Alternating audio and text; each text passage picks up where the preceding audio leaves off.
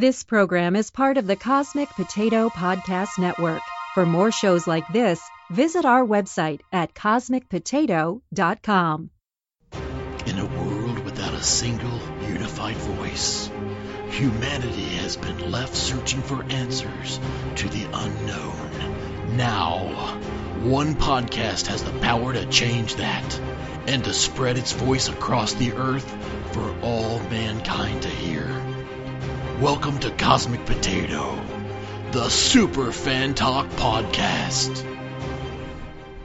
We interrupt this program to annoy you and make things generally irritating.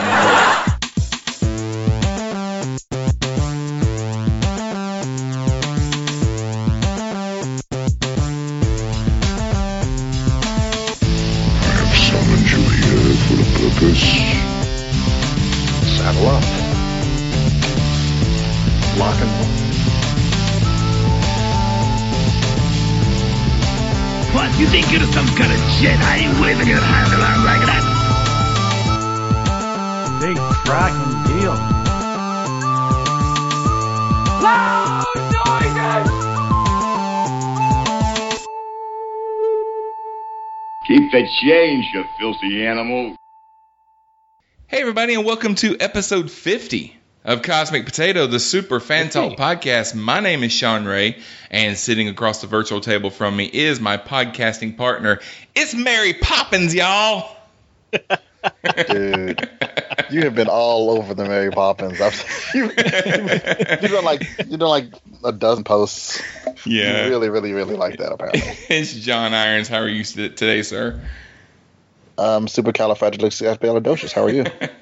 Doing well. And joining us on the line is our friend from the Simply Syndicated Network, Rick. Good evening to you, sir.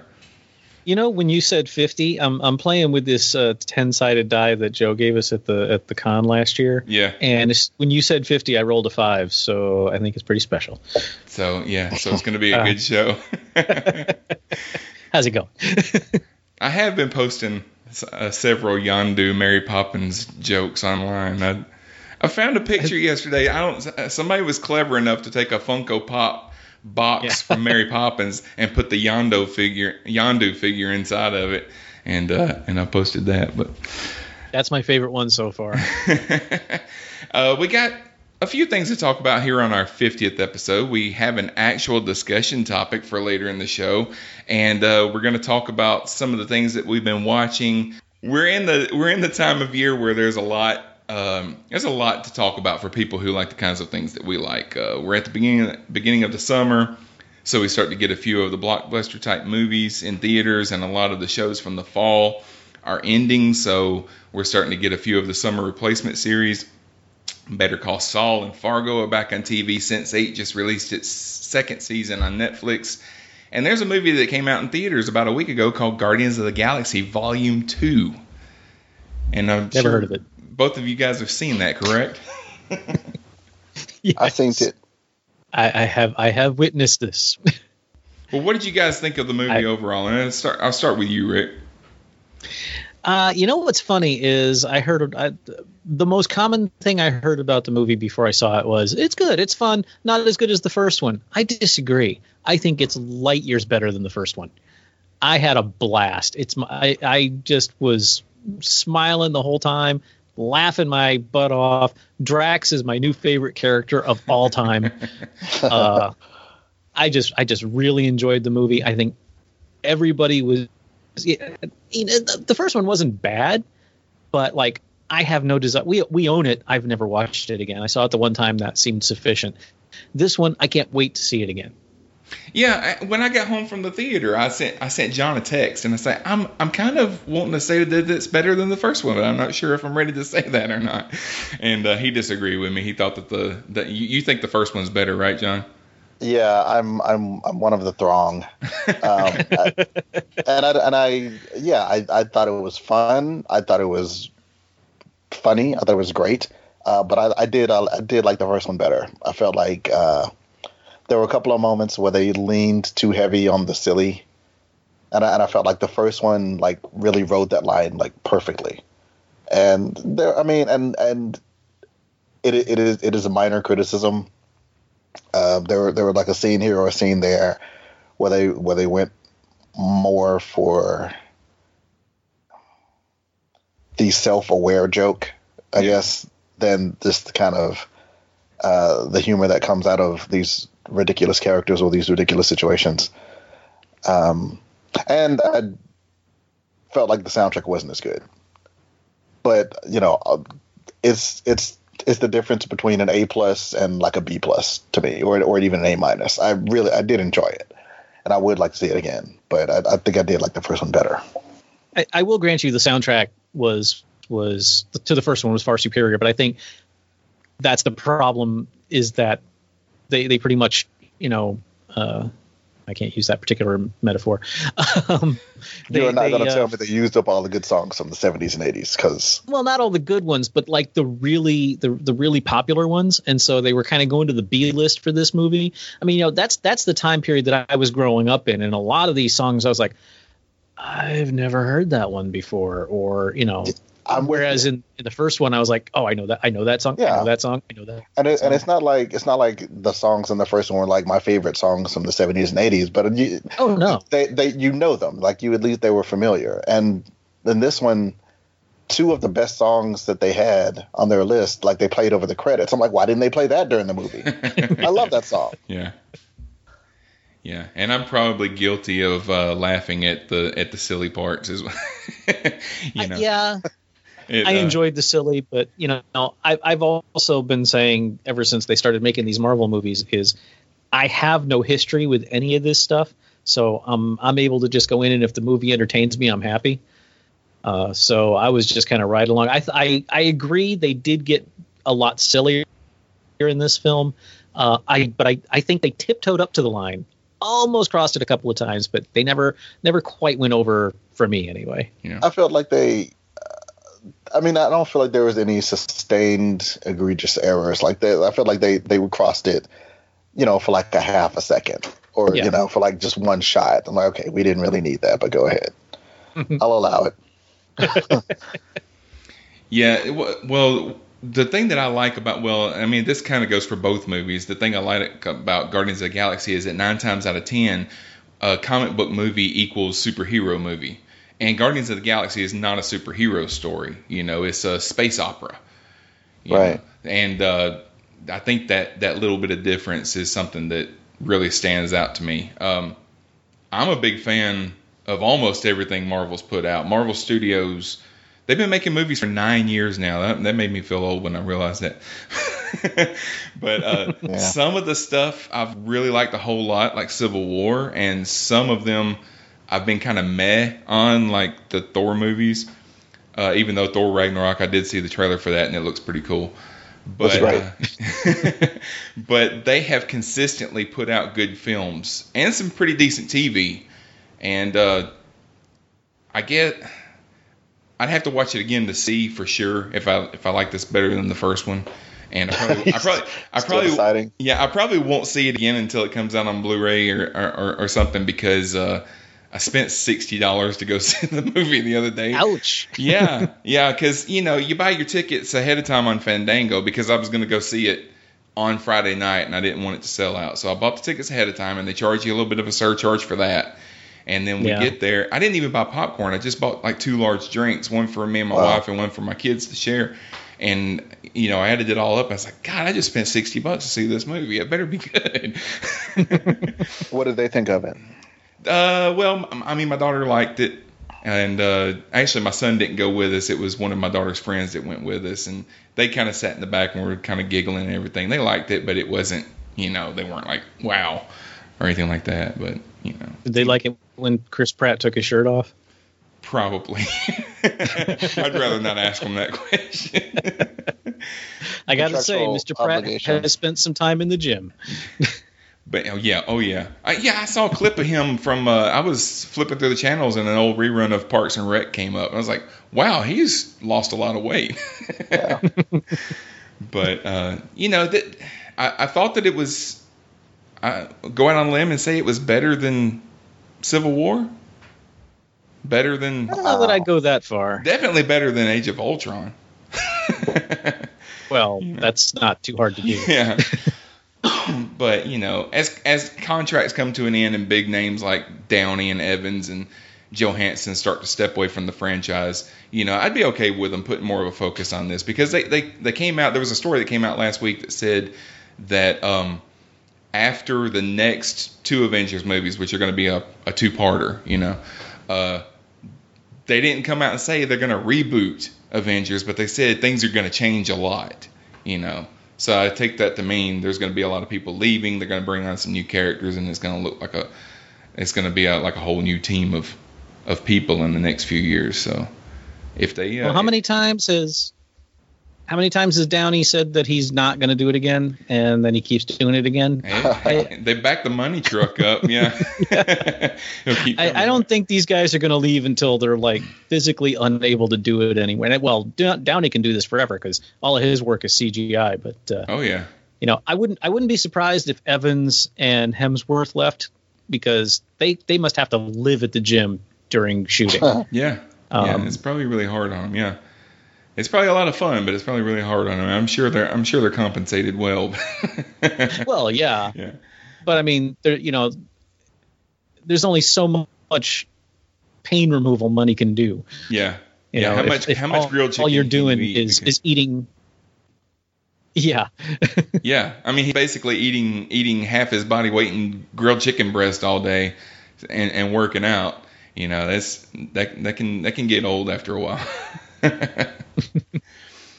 A couple other things to talk about. Neil Gaiman's American Gods premiered on Starz a couple weeks ago, and we talked a little bit on our last show about what the best way is to watch this show legally without having to subscribe to a $30-$40 a month Starz package. But I found they have an app. Starz has an app. And it's they give you the first week for free, and then after that it's $10 a month. So I did the math, and it cost me about $30 to watch this show, and I'm willing to live with that. You know, I'm going to do that for Star Trek in a few months, and plus I can catch up on Ash vs. the Evil Dead at the same time. So I'm doing that. And Rick, have you watched the show at all? Nope. No. I don't have Starz, and I'm not going to pay that. But John, you have watched it, correct? I have. I did the $10 sign up through my Amazon Prime on my Roku. Oh, okay. You ever think sometimes, like, just as an aside, if someone like from 20 years ago was just overhearing a conversation. Yeah, so I streamed the gods through my Roku on my Amazon. They understood I paid $10. That part would translate. Everything else would be gibberish. Yeah, I mean, like, if you said, "Let me Google that," they'll be like, "What?" Was it? But, yeah, it was great. I got a tweet about it. What? Yeah. I'm not going to spoil anything about the show, but as far as you know, it's pretty good. And that's kind of a so far so good thing, because they've only aired two episodes so far. And have you read the book? Oh yeah, I read the book, and I just started reading the comic adaptation that started about a month or two ago. They've got 2 issues of that out, and it's pretty decent too. The artwork is a little but it's adapting the story fairly well, you know. So I like that. I'm a huge fan of the book. And actually, I listened to the audiobook. I actually just re-listened to it like a month ago. And I do like it, but like I feel like they pretty much nailed the characters. Everybody looks the way that I thought they would. Mm-hmm. They largely behave the way I thought they would. My only kind of issue, and it may outgrow this, we'll see, is that it feels a little too dramatic, I guess. Like every scene, like there's a lot of slow motion. Yeah. When you don't necessarily need slow motion, it's like he's running his bath water, and the bath's in slow motion, and there's a cool camera angle of him putting the bubbles. You can see the bubble bath underneath the water. I'm like, let's speed it up. All right, yeah. He's getting the bath ready, and there's a lot of There's a lot of I'm a beautiful masterpiece of a show, and it does look good, but they need to calm down. And they're trying to keep that dark and moody atmosphere. And one thing, and they're trying to stretch it out for several seasons because I mean, yeah. You know, I wasn't sure if they were going to do that or not. I was under the assumption that they were going to adapt the entire book in one season, but the way that they're pacing it out, it doesn't look like they're going to do that. I figured it would be at least 2. Yeah. And actually, the great thing about this is, it's easy to go beyond the book. You know, especially if Neil Gaiman's involved in it, like it would be easy to continue the stories, you know, well beyond what the book covered with these characters. I would love to see that. Yeah. You know, because I'd never read the Walking Dead comic. I never read like a lot of the shows that I like were based on books that I didn't read. I didn't read the Game of Thrones series. I didn't read whatever True Blood was based on. So a lot of stuff I only know from their TV iteration. So it'd be nice for me to see something that was based like a show that was based on a book. And some comic book things, I've read some of the comics for like Arrow, and like I've read a lot of the comic books that get turned into shows, but that's kind of different. Yeah. You know, a comic book doesn't really have an ending the way a book does. Yeah.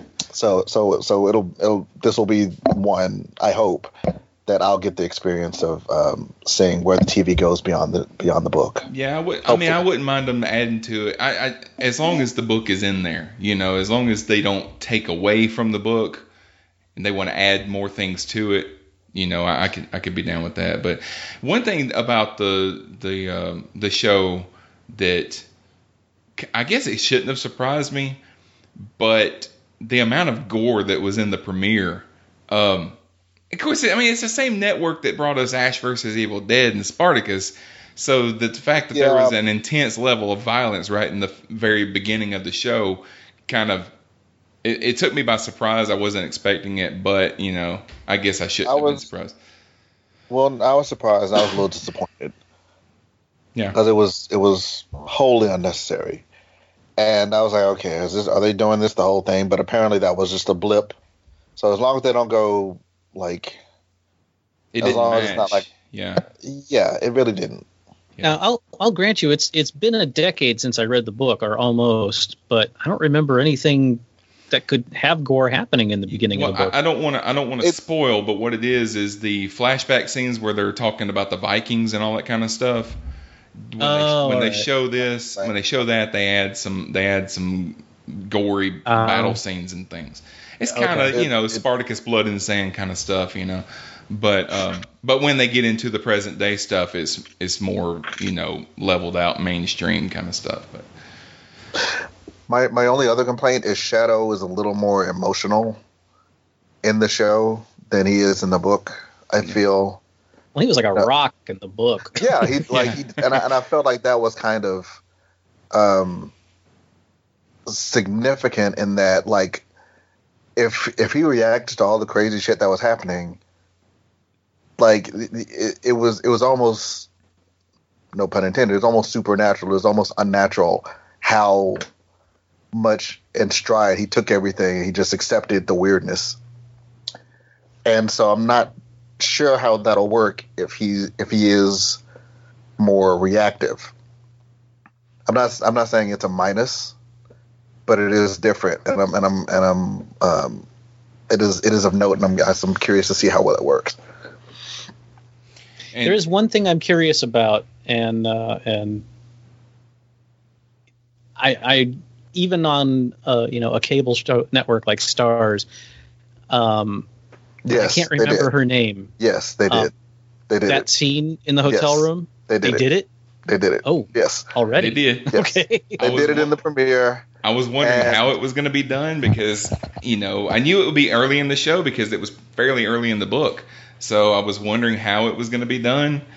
And, I mean, it wasn't, like, graphically pornographic or anything like that. But no, it was pretty much as you imagined it. Okay. They did not show the point of entry, but it was clear what was going on. Yeah. And they actually they show her in the second episode was this past Sunday, and she is in that too, and they show that she is still up to her old tricks. Yeah. Okay. Yeah.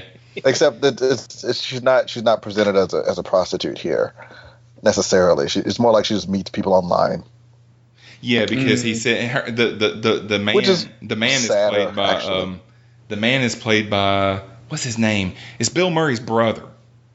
Brian Doyle you see all the time. No, the other one, Dana. Is it Dana? I can't remember. I think it's Dana. But he's in everything. I mean, but he says to her, he makes a comment that they met on like some online dating site or something. Yeah, it's like my kid's talking me into it. It's like, oh, great. Yeah, they're gonna make it tragic. That was no reason for that. Yeah. In the book, he was like a corrupt cop, and he kind of had it coming. Yeah. Yeah, and in this now they just made it look like guy. Yeah, he lost his wife and his kids. They talked him into going dating, and yeah. It's my first date in forever. You seem nice. Yeah. But like I said, I've started reading the comic book adaptation. It started a month or two back. I think Ming Chen had mentioned it when he was on the show. They've released 2 issues, and it's pretty good. It's pretty faithful to the book. So if you haven't read the book and you'd like to read this story without diving into a novel, first of all, shame on you. It's a really good book. But the comic book adaptation is pretty good. I found it on Comixology, which has become my new favorite website. So, but Rick, what you can do is wait until the whole show has come out, which is, I think, 10 episodes, and then sign up for Starz and get your free week and just binge the whole thing and then cancel it. I might just do that. Yeah. Because, like I said, I think it's 10 episodes. It may be 12, but I think I heard somewhere that it was 10. After these messages, we'll be right back. Hey, we're the Millennial Falcon Podcast, a pop culture podcast by 3 geeky millennials. We're hosted by Anya Crittenton, Hwai Chen Bui, and Wilby Dobbs. The 3 of us met in college, bonding over Game of Thrones and Disney. While we've moved past Game of Thrones, we now bond once a week in a podcast that covers everything from superheroes to musicals to summer reading to Pokemon Go. Follow us on Facebook and Twitter at Falcon Podcast, and listen to us on iTunes and SoundCloud. Come for the hot takes, stay for the snark and puns. And the friendship that lasts forever. Hey everybody, I'm Troy. And I'm AJ. And we're the hosts of the World War G podcast. And we know Sean and John do great things, but if you need just that little bit more nerd in your life, a little bit more geek in your week, then head on over to worldwarg.podbean.com, where we talk about everything from movies and television, comic books and video games. Check us out at worldwarg.podbean.com. Back to you, Sean.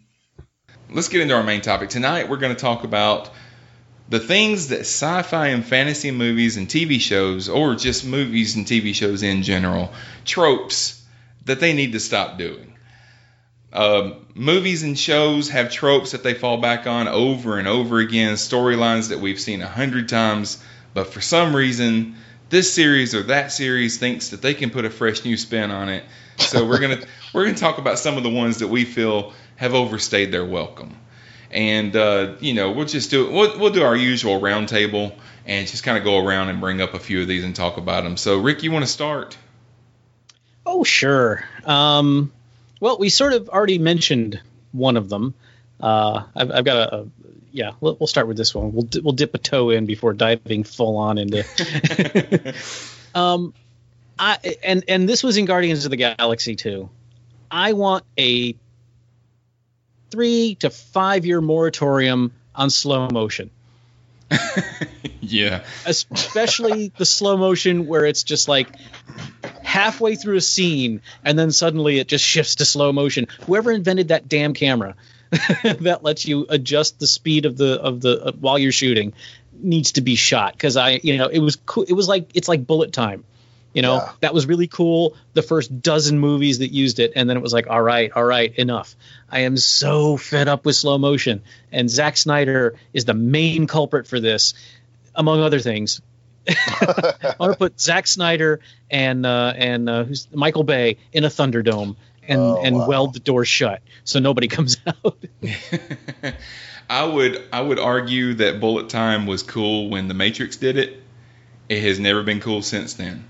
I think the first time that we saw it, it was cool, but then when Scary Movie did it, as soon as Scary Movie did it, nobody needs to do that anymore. Probably said about everything Scary Movie did. True. So, yeah. I think the first time I remember seeing the slow motion thing, like in the middle of an action sequence, obviously after The Matrix, it was The Mummy 2, I think. And I remember thinking, oh, that's awesome. That's it. That's the end of the story. Well, I know Michael Bay loves to slow down explosions and make explosions just last a really long time. You see it developing behind people, and you're like, the explosions don't look like that in real life, you know? And I think the first time that I saw that, actually, James Cameron did it in Terminator 2, where he just shot fire with like the camera just turned way up so that it was taking like, I don't know, 100 frames a second or something like that, you know, something crazy, so that he could slow it down and you could get all this detail and all that kind of stuff. Well, yeah, it's been done over and over and over and over since then. So, you know, change it up, do something else. I think the only movie I saw that used that beautifully was 300. And since then, they need to stop. Yeah, 300 did have a lot of slow motion shots. That's true. Yeah, it was, and John Woo with the pigeons. John Woo, insert movie name with the pigeons. But yeah. John, what do you got on your list? Mine is let's see. You know, I'm going to do two. Because the first one doesn't really count. The first one isn't so much a trope as just like a bad habit and lazy. Yeah. People shooting door controls. Like, there is no reason to think, oh, the door is open, let me close it, shoot the door control. Oh, the door is closed, let me open it, shoot the door control. I'm like, no, why does it do what you want it to do because you shoot it? Like, I mean, I get if you break it and it doesn't work, fine, but that's not whatever happens. What always happens is they need to open it or close it, and so shooting it produces that result. What?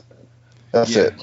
If it's a computerized control, you would assume that if somebody were to shoot the control, then the lock would not work. The lock would still be engaged.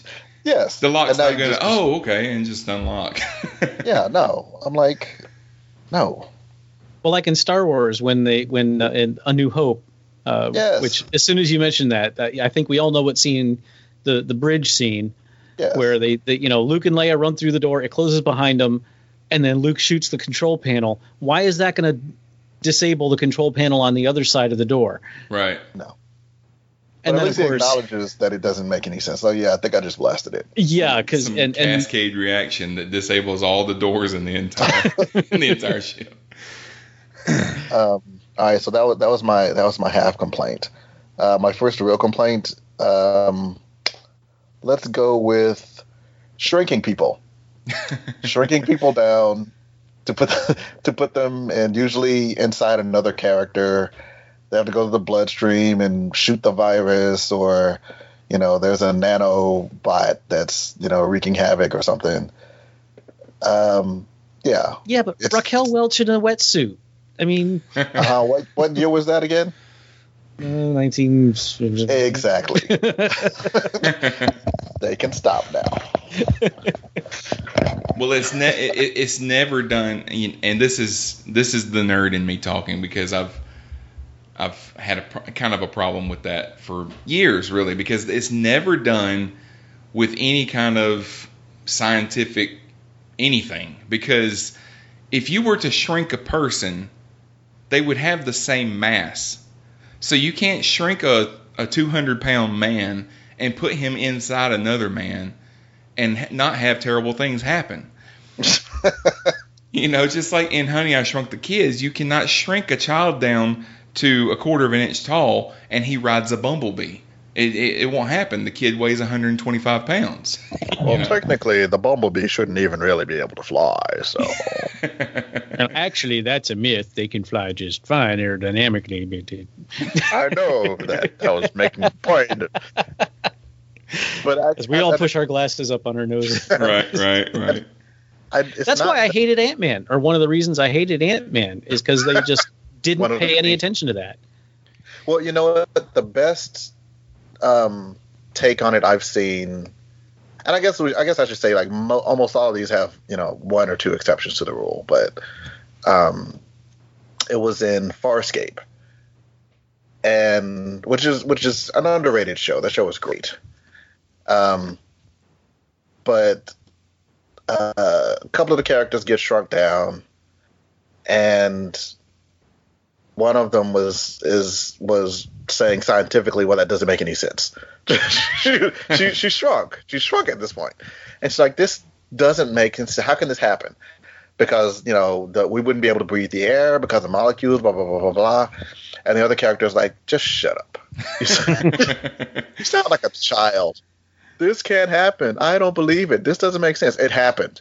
Just because you don't understand it doesn't mean it didn't happen. Yeah. So clearly you don't understand it, but it happened. Let's move on. How do we get back to our regular size? Right. And I'm like, okay, fair. Just fair go point. with it. Yeah. That's fine. I'm fine with that. And I have less of an issue with the, the nature of physics that don't work, as opposed. I'm just like, there's nothing new. You can't. I'm not going to say you can't do anything new with it. I'm going to say I haven't seen anything new with it in a long time. It's checking off the box. All right, well, let's do an episode where we shrink them down. Yeah. Yeah, I guess the last time that I saw it done and it was entertaining was in Honey, I Shrunk the Kids, and I was 12 years old. Yeah. And that might have been more about you being 12 than about the movie. Right. All right, what's yours? My first one is not necessarily a sci-fi thing. It's just something that happens in a lot of movies and TV shows, but starting the story in the middle of the action. This is something, it happens especially like in crime and action and thriller type shows, but the movie begins in the middle of a heart-thumping action scene, and our hero is running from something, and he's stopped by the villain and put into a near impossible situation, and then the screen fades to a calm shot of some scenery and the words 2 weeks earlier. Or probably wondering how I wound up here. Yeah. The first time that I saw it, I thought it was clever. It was probably 10 years ago, and which I'm sure it was done before then, but the first time that I really started noticing a lot of people were doing it over and over and over. But in the case of action movies, it made it so that we didn't have to watch 20 minutes of character introduction before we got into some action. But that was before I realized that it's just lazy writing. It's a way to start a story for a writer that can't figure out how to start his story. I've written some fiction in the past, and a lot of times beginning the story is the hardest part of writing the story. You want to write something interesting enough to make people stay involved until you get to the meat of the thing. So starting in the middle and then jumping back, can be thought of as an interesting solution to that problem. But it's just cheating. You're trying to start a story without putting in the work. And like I said, it wasn't a problem when I first noticed it a few years ago, but now it's out of control. It happens all the time. Well, I was watching the behind the scenes on the first Avengers movie, and the original plan was started that way. It was like to start the movie like during the Battle of New York with the aliens, and at a point where they're not doing well. And I think the Black Widow was gonna like narrate, like, how do we get to this point or something like that. Yeah. I'm like, so glad you didn't do that. Right. Good call. Does that. Good call, Joss Whedon. Way to not suck. The Flash is really abusing that a lot lately this season. Yeah. Yeah, I have noticed that. Yeah. Was there a new episode this week? I haven't watched yet. There was. They did a little more explaining as to the revelation that happened last episode. Yeah, I haven't watched it yet either. Yeah, I won't spoil anything for it. But other than that revelation, it's basically a filler episode. You know, they're just trying to get it. I think next week is the season finale, maybe. So, or the week after that. So then I think they're just trying to get us through to that point. But. Rick, what's the next one on your list? All right. Buckle your seatbelts, guys. This one may be a discussion, inspiration or stopper. I'm not sure. All right. Bring it. I'm really getting tired of, especially when they reboot an old series or something, or take a property that was, from a simpler time and bring it into our time. And they have to make it gritty and dark and depressing and horrible because that's what we want now. Both Star Trek and Star Wars had something in common other than spaceships, and that is both of them bucked the zeitgeist of the times they came out. Yep. One of the reasons Star Trek was such a phenomenon, one of the reasons it was such a success, even though by all measurable metrics at the time it was a failure, was because the country was just coming out of World War II and the Korean War, and the Cold War was in full swing, and the situation in Vietnam was heating up. And here comes this little show saying, you know what? The future is we're going to get through all of this crap that's going on now. Life sucks now, but in 200 years, we are the kings of the universe, and it's a benevolent kingdom, and everybody's happy, and everybody gets along, except for these guys with the funny beards and those dudes over there with the pointy ears. But, we got to have some conflict because it's a TV show. But for the most part, we make it. Humanity, we have to go through the bad stuff, but we get to the good stuff. It's like John Lennon's Imagine brought to life. That's basically what Star Trek was. Exactly, yeah. And then fast forward, 13 years or so, you've got the Vietnam War is just ending. You've got a recession. You've got an energy crisis. Life in the U.S. is not great. Disco is still around. Bell bottoms and polyester suits are everywhere. And then George Lucas unleashes Star Wars on us. And again, it's fun. It's not as rose-colored glasses as Star Trek was, but it's upbeat. It's fun. It's enjoyable. If you look at the science fiction in the few years before Star Wars came out. And I kind of remember this. I was 13 when Star Wars came out, so a lot of it's kind of in those blurry teenage memories. But it was stuff like Christopher Lee in movies where the world blows up at the end, or just really boring slogs through alien invasions and invasion of the body snatchers. It was all really depressing stuff. And here comes George Lucas with what could arguably be termed genius. Granted, he was surrounded by a lot of people. What I think of George Lucas as a writer could be another show, but he managed to create a synthesis of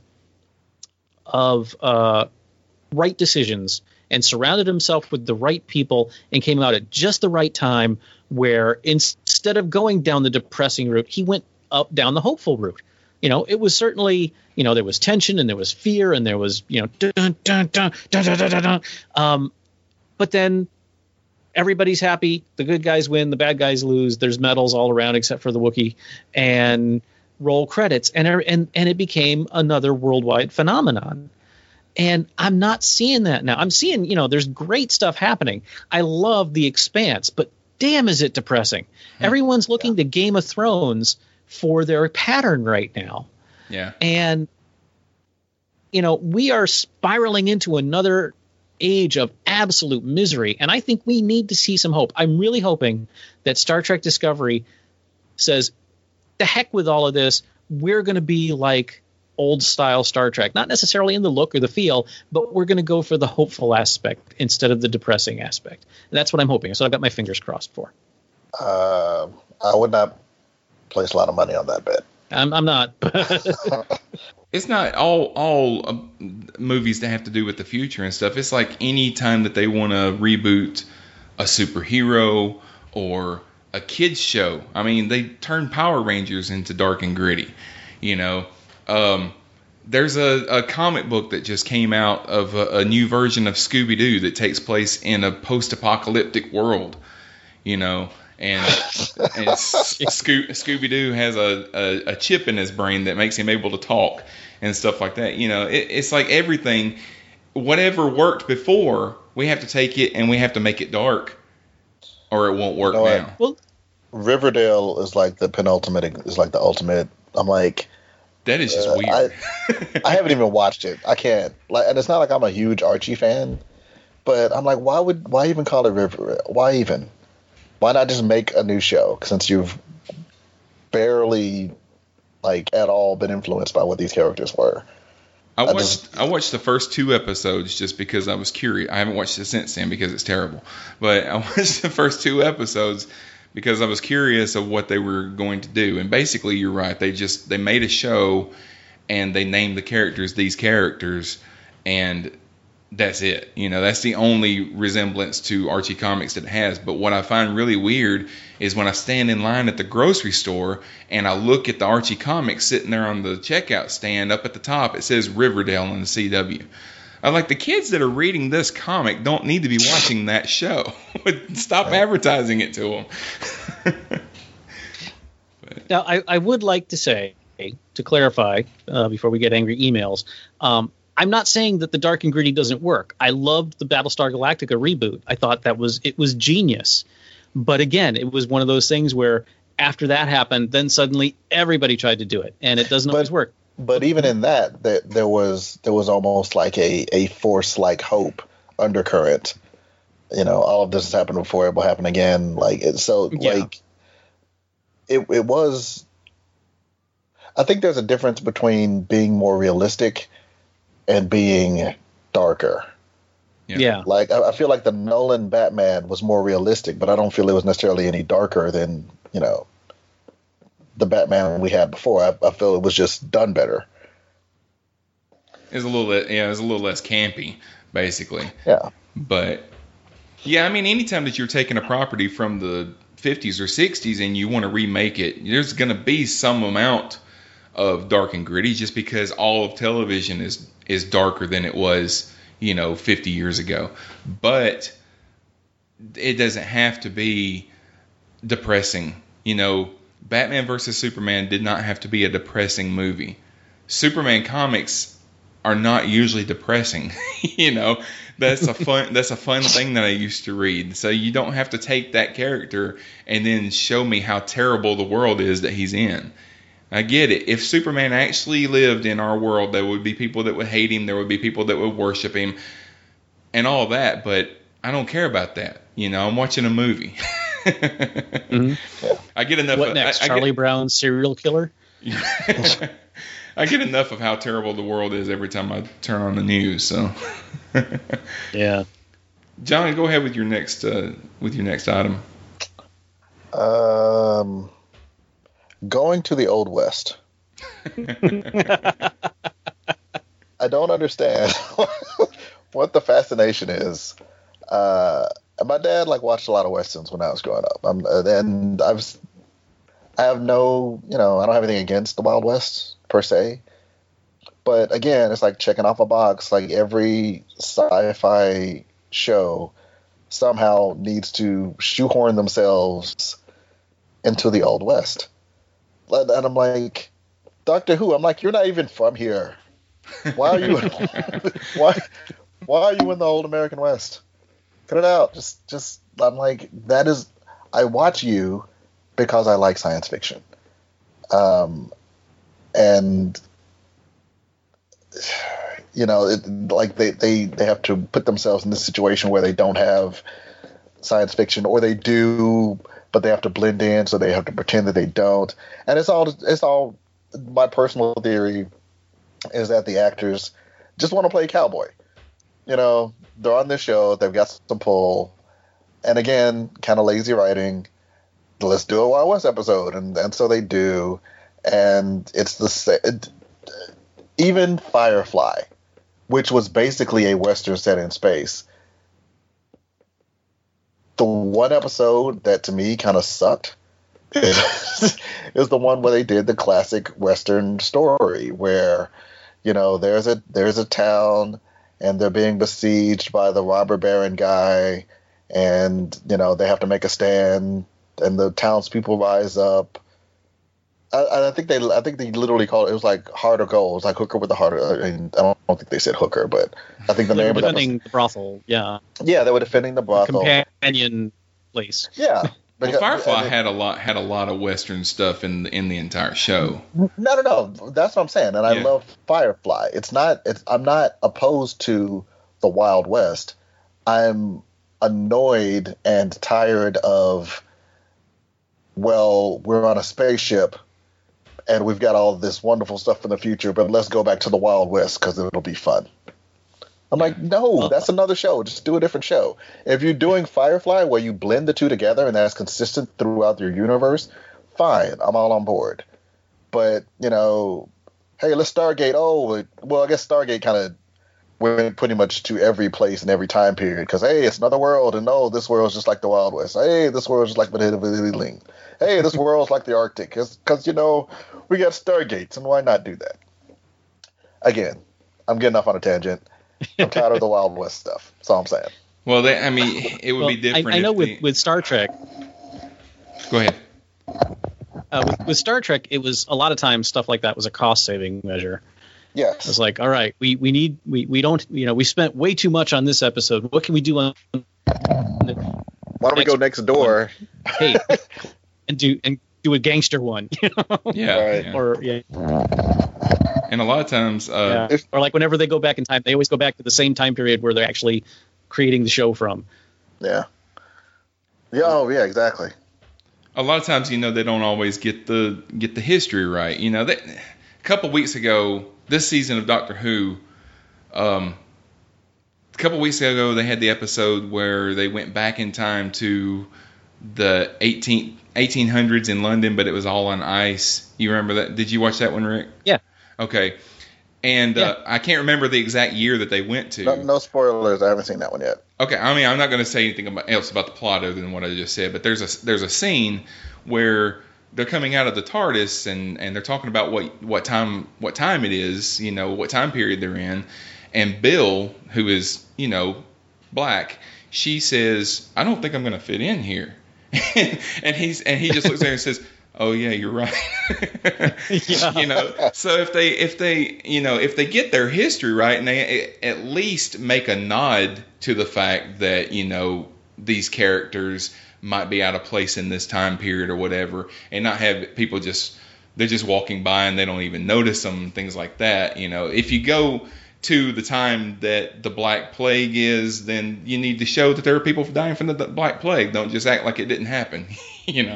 That kind of stuff. But that's just a time travel trope in general, not necessarily the Old West. But okay, my next gripe is, and this is mainly in Star Wars and Star Trek, although I see it in a lot of science fiction stuff that happens in space, but where the whole planet is one.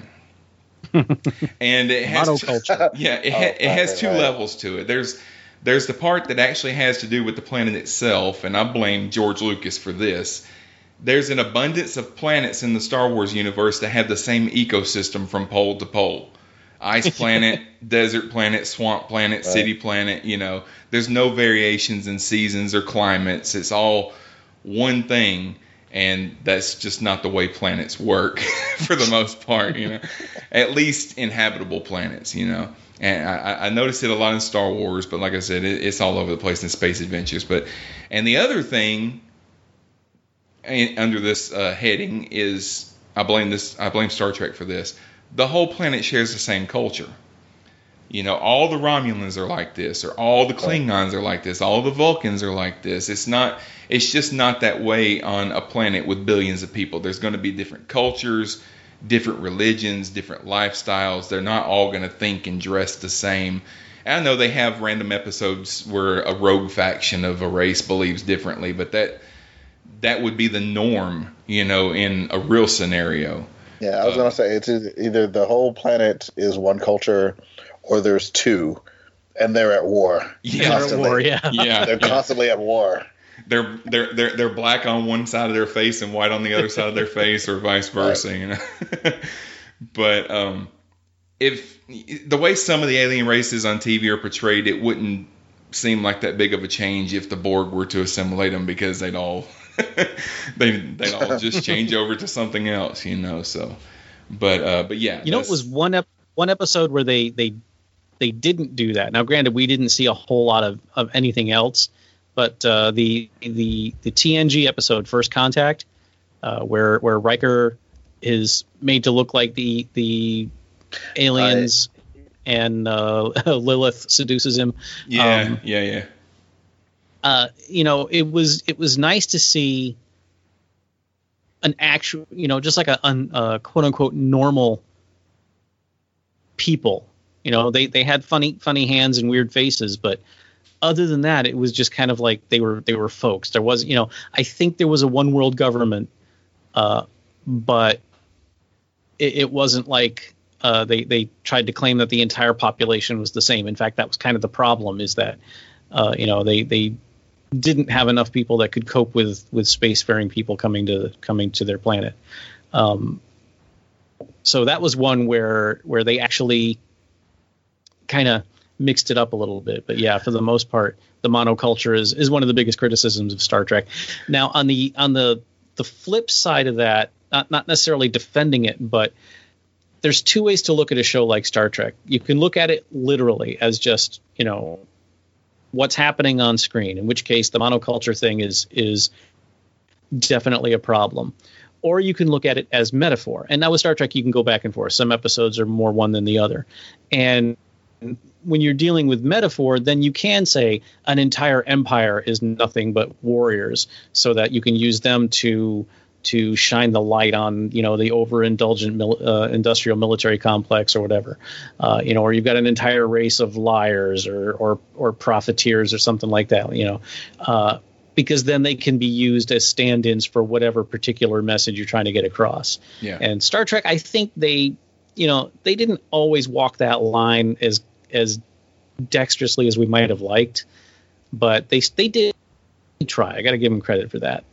And I wonder too, and I don't disagree with you, Sean, but I wonder if there's a presumption that if your society is at a point where you're exploring other worlds, basically if you know, America is, you know, different states and different cultures, but, you know, we're all America. And at some point, you know, if you expand out from your city to your state to your country, if you start moving to other planets, your world will get that kind of same homogeneous filter, I guess. You know what I mean? Like, yeah. Once you're in comparison to, it's easy for me to, you know, define myself as different from somebody, you know, from California, because, oh, well, you know, we're different in this way and we're different in that way. But compared to someone from, you know, China, me and the guy from California are far more similar. And once you move out planet-wise, maybe we all us Earthers look alike. You know what I'm saying? and I wonder if that's just kind of an unspoken presumption in the future of space travel. Yeah, it just seems like whenever they go back to Earth, it seems like Earth, I mean, it's futuristic, but it's still fairly, there's different countries with different looks and the different ways that some of the characters dress and things like that. Right. But when we go to other planets, like when you go to Cardassia, everybody's wearing the same thing. All the buildings look the same, you know, that kind of thing. Now, granted, we only see a limited amount of characters from those planets, but you know, it's assumed that they're all the same for the most part. You know? Right. So, Okay. Rick, what's your next one? Okay. My next one is one that seems to happen a lot, again, in Star Trek primarily, but we've seen it in Stargate and several other episodic sci-fi shows. Character X is accused of murder on planet/city Y.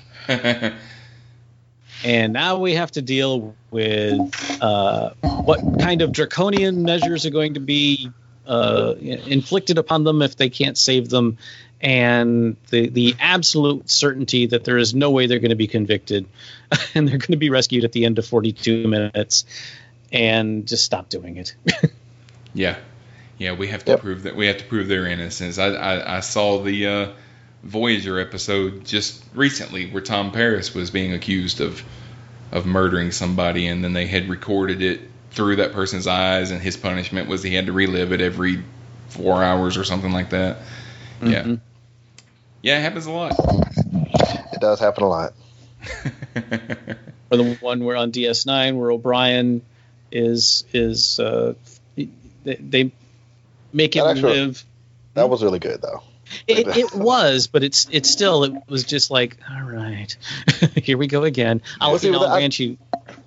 I would say that was a little different because that wasn't about, because he didn't get away with it like he did at the time. Yeah, it was like a lot of them. You're right, like he's being framed, or they're being set up, and and so they have to whisk them away at the last minute. Wesley. Yeah. Sorry, it's something in my memory. Something in my soul has had to. All right, but yeah, like I would say, actually, I like that episode, not the Wesley episode, but I like the O'Brien episode because it kind of took that convention and turned it. It's like, okay, well, what if they didn't get away? And so from that episode on, like there was a lasting effect. Like he was traumatized like the rest of the rest of his run. Well, I did appreciate that spin on it. That brings up another trope that is not actually on my list, but something really traumatic happens to a character, and after that episode, they don't really seem to be affected by it anymore. Because O'Brien, they showed he had like PTSD or whatever after that happened, but in episodes that happened after that, you didn't really notice any effects of what happened then. And it may have just been television at the time. We weren't, it was more episodic and not necessarily more of the way that we do television now. But yeah, if something really actually, go ahead. I listened to. I'm still not sure if saying I read an audiobook is fair. I haven't been able to decide which terminology is right. But there's a great book called the 50-Year Mission, the unauthorized oral history of Star Trek, and it's all quotes from people that actually worked on the show, all stitched together into a narrative. Yeah. And there was a lot of talk, especially on TNG and DS9, about how the executives did not want any sort of serialization. They wanted, because once these shows went into syndication, which is where they would make the most of their money, if they had long story arcs, they wouldn't be able to maintain the integrity of it. Because once you get it into syndication, the individual stations can air it however they want. Yeah. DS9 got a little more leeway than TNG did, just because nobody paid attention to what DS9 was doing. So they were kind of left on their own. No, seriously, they were. It's almost like Paramount, because it was before the CBS buyout. It was like Paramount got the show going and then decided that they didn't really like it, but it wasn't doing bad enough to cancel. So they just kind of threw the people they didn't like at it and said, just don't bother us. And so they had a staggering amount of autonomy on the show, and that's how they were able to get away with some of these 3 and 4 part story arcs that TNG was absolutely forbidden to do. So that's a lot of that, and yeah. DS9 and Babylon 5 both, I think, really paved the way for the season-long arcs we're getting now in shows. Alrighty. John, what's the next one on your list? I wrote it down. I called it the hangover situation. So, and that, you and got to that's, figure out what you did the day before. Yeah, that's two aspects. You got to figure out, like you said, starting in the middle of the story, you got to figure out what happened. Like, dude, where's my car? Yeah, right. Dude, where's my car syndrome? We've all been knocked out. What happened? And or we're not drunk, we're not high, but for whatever reason, something is making us feel drunk and high. And so we're going to act drunk and high. But we're not drunk and we're not high, but there's a virus or there's a thing. There's a weird radiation that's having an effect on me. I'm not advocating being high, even though I'm having the most fun I've ever had on this show. I'm just saying we need to figure out what this is and put a stop to it because drugs are bad. Thanks, kids. True. That's it. Yeah. And sometimes it's not necessarily all the characters. It's just one character, something's happened to them or something like that. I think I noticed that on there an episode, I don't know if it was Supergirl, where she was exposed to a different kind of kryptonite and it kind of made her act drunk. That may have been Smallville that I'm thinking of or something like that. Yeah. Supergirl. She kind of she didn't become didn't care, and so she was just telling people off and just being generally unpleasant. Yeah. Okay. All right. Well, the next one on my list is. And, for somebody that really loves Star Trek, I'm dogging on Star Trek a lot. Well, it's because they've done all of this stuff. Yeah, like they have. They got, 7 series? Plus of episodes, right. Yeah. Well, I titled this, That Seems Like Really Poor Construction. And what it is why is it that when the Enterprise is in battle, the computer terminals start killing people? Why do the work consoles explode and kill the person that's working there? They've been designing ships for a long time, and apparently the only warning system that they can put into a computer console is to put C4 in it and let it explode in somebody's face. Star Trek has done it in all of its incarnations. You also see it you see it in Star Wars, you see it in Doctor Who, Stargate SG-1, Battlestar Galactica, any type of show like that. They're going to show sparks flying out of computers and things that are in the middle of the ship. They're not even in a place where there would be, phaser fire, laser fire, or whatever coming in. So, yeah, it's really poor construction. I guess you should design your ship to where people are. Go ahead. Same reason they couldn't afford seat belts, I'm guessing.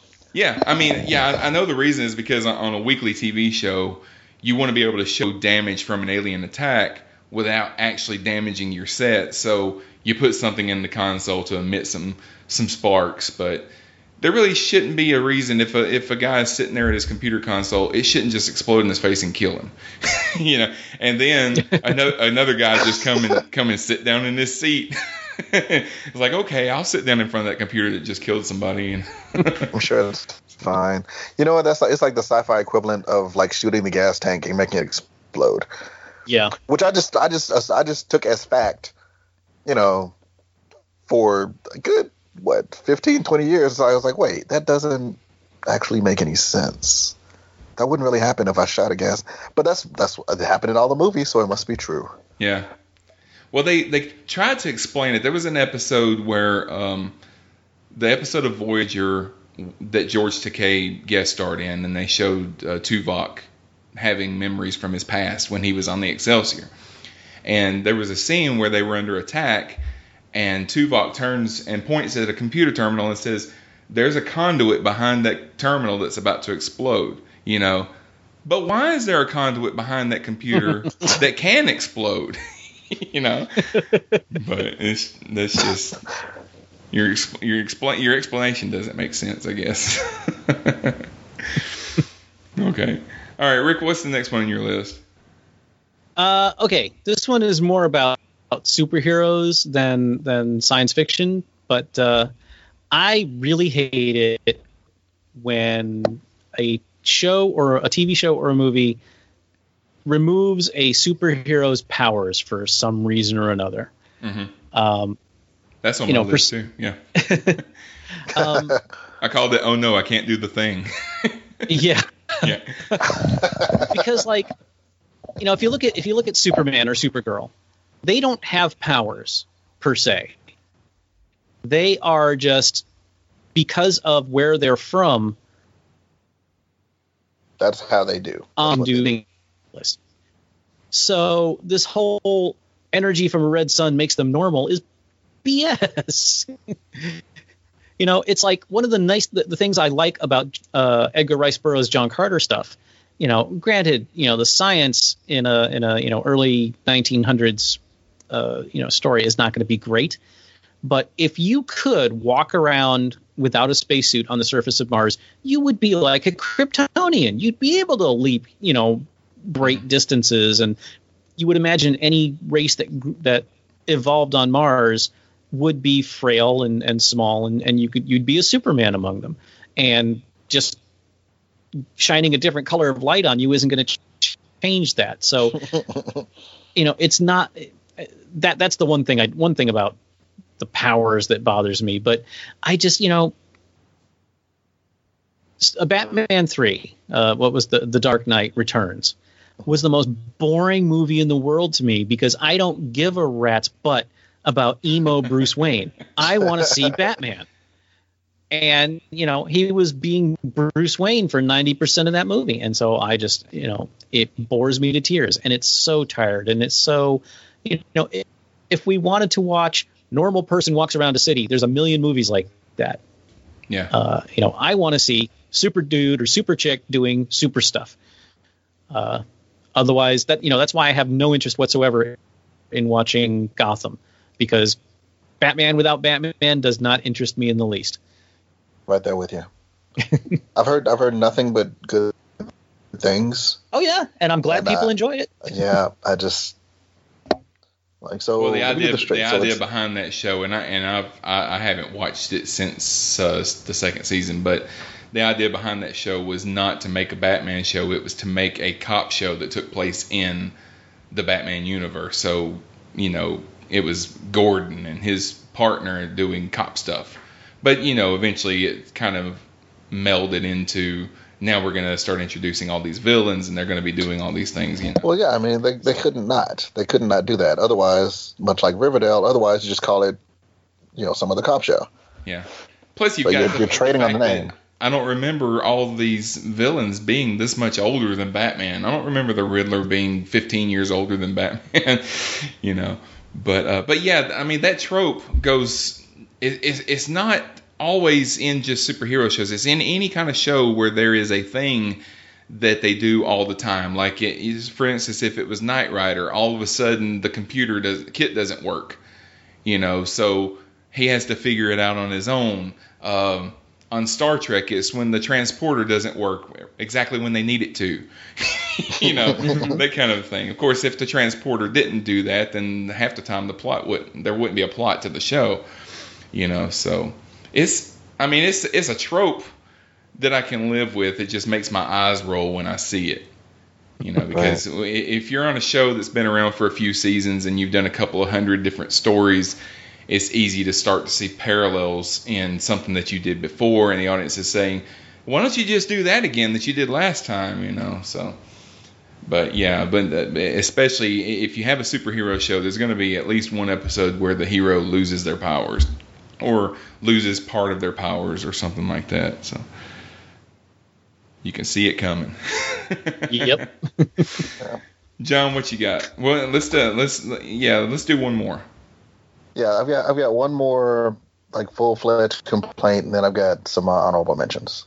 Okay. So my last one is called the reset button, where that I'm sure I don't even have to explain it, but your ship blows up, but you get a do-over, or you get shot and you bleed to death in the street, but time rewinds, or it was all a dream, it was all in your head, it was all a simulation, blah blah blah blah blah blah. So you've dragged me through this storyline, and then you just undo it.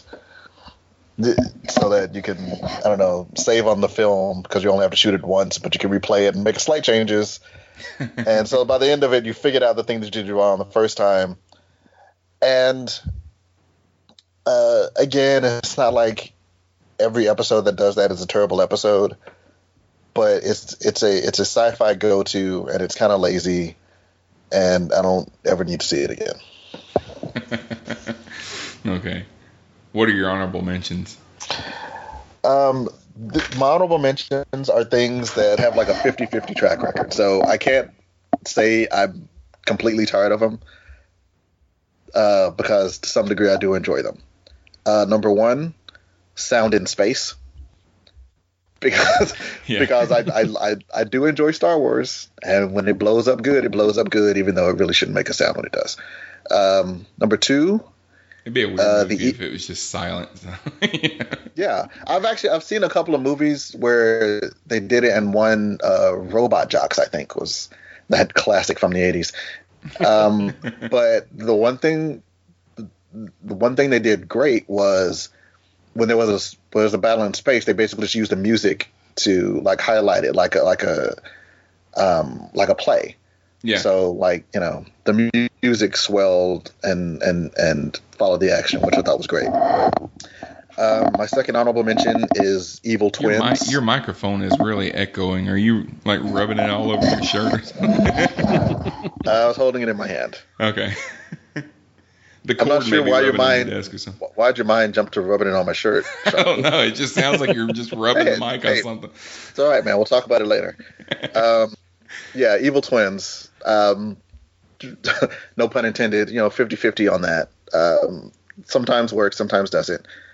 And the mind/body/soul switching, where this character acts like that, or this actor acts like that character, that actor acts like, because they've switched minds or whatever. I'm sure that's a blast for the actors to do. I'm sure that's really fun on set, but it's not always fun for us to watch. Sometimes yes, sometimes no. So that's it for my honorable mentions. Okay. All right. Well, the one other that I wanted to talk about was what I call the Wizard of Oz syndrome.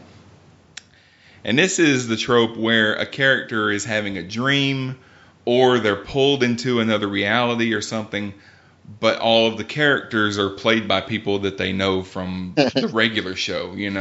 A couple of examples, like the recent Flash and Supergirl musical episode where they were in the 40s, but everybody was the same characters, from the Arrowverse. Xena had an episode that took place in an archaeological dig in the 20s or 30s, and all the people were played by Xena regulars. DS9 did it when they went to the alternate universe.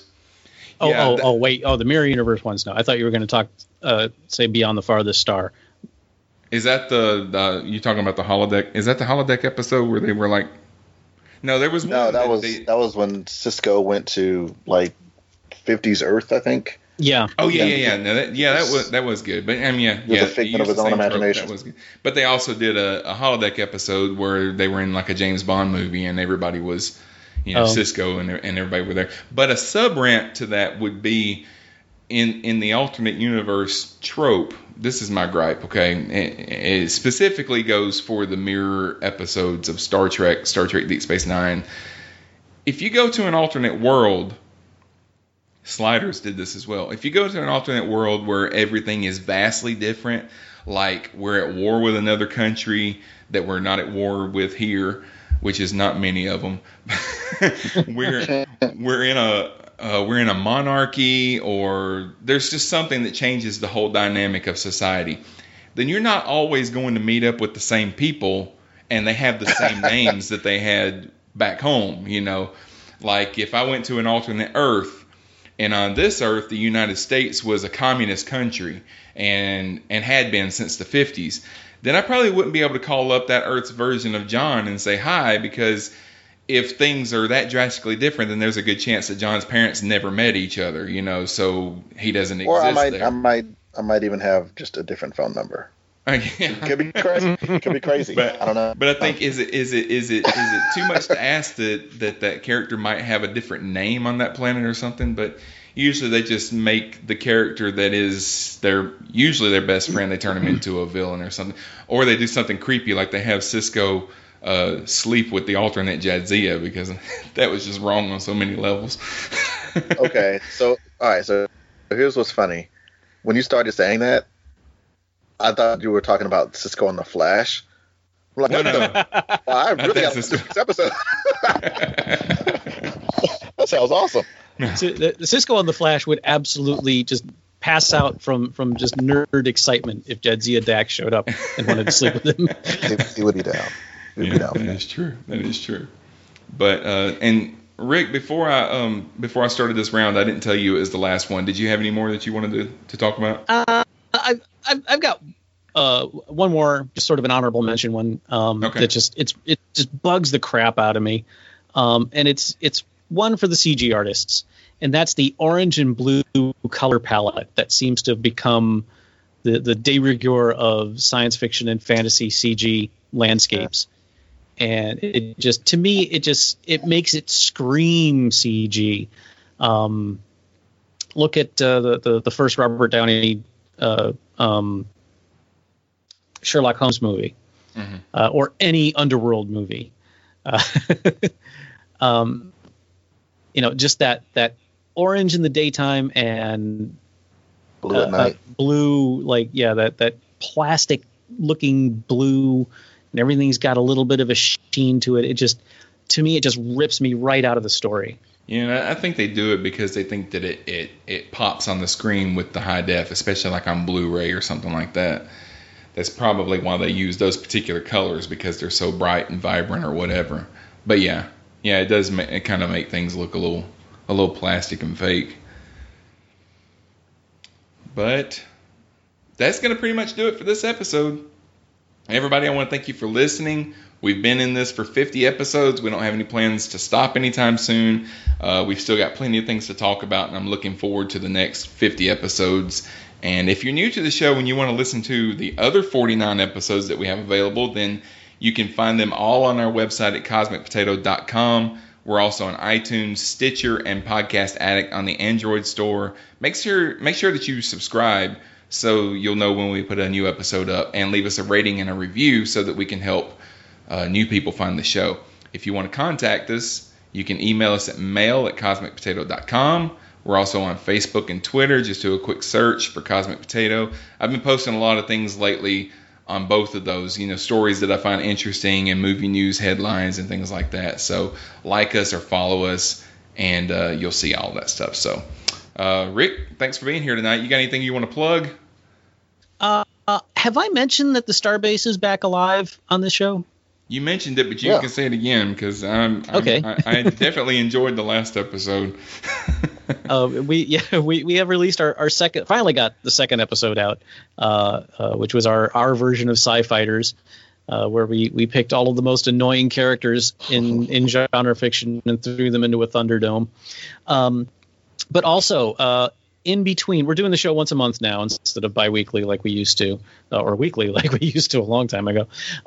We are doing it once a month, and in between, every other Wednesday, I am now posting classic Starbase episodes. I just reposted our first interview with Susie Plaxon. I thought that would be a fun way to get the ball rolling again.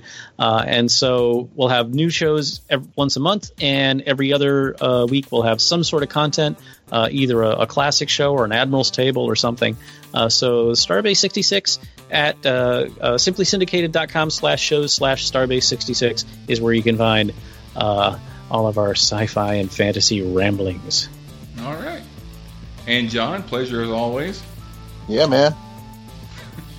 And be sure to join us next time on Cosmic Potato, the Super Fan Talk podcast, when you might hear John say... So there's this website called springhole.net, and you can press a button and be awarded a random superpower. So we're going to do that now. Sean, your power is creating force fields and controlling fire. Cool. Nice. Rick, your superpower is creating fire and manipulating shadows. I'm guessing you two are natural enemies. I can control his fire. My power is breathing underwater That's some bullshit.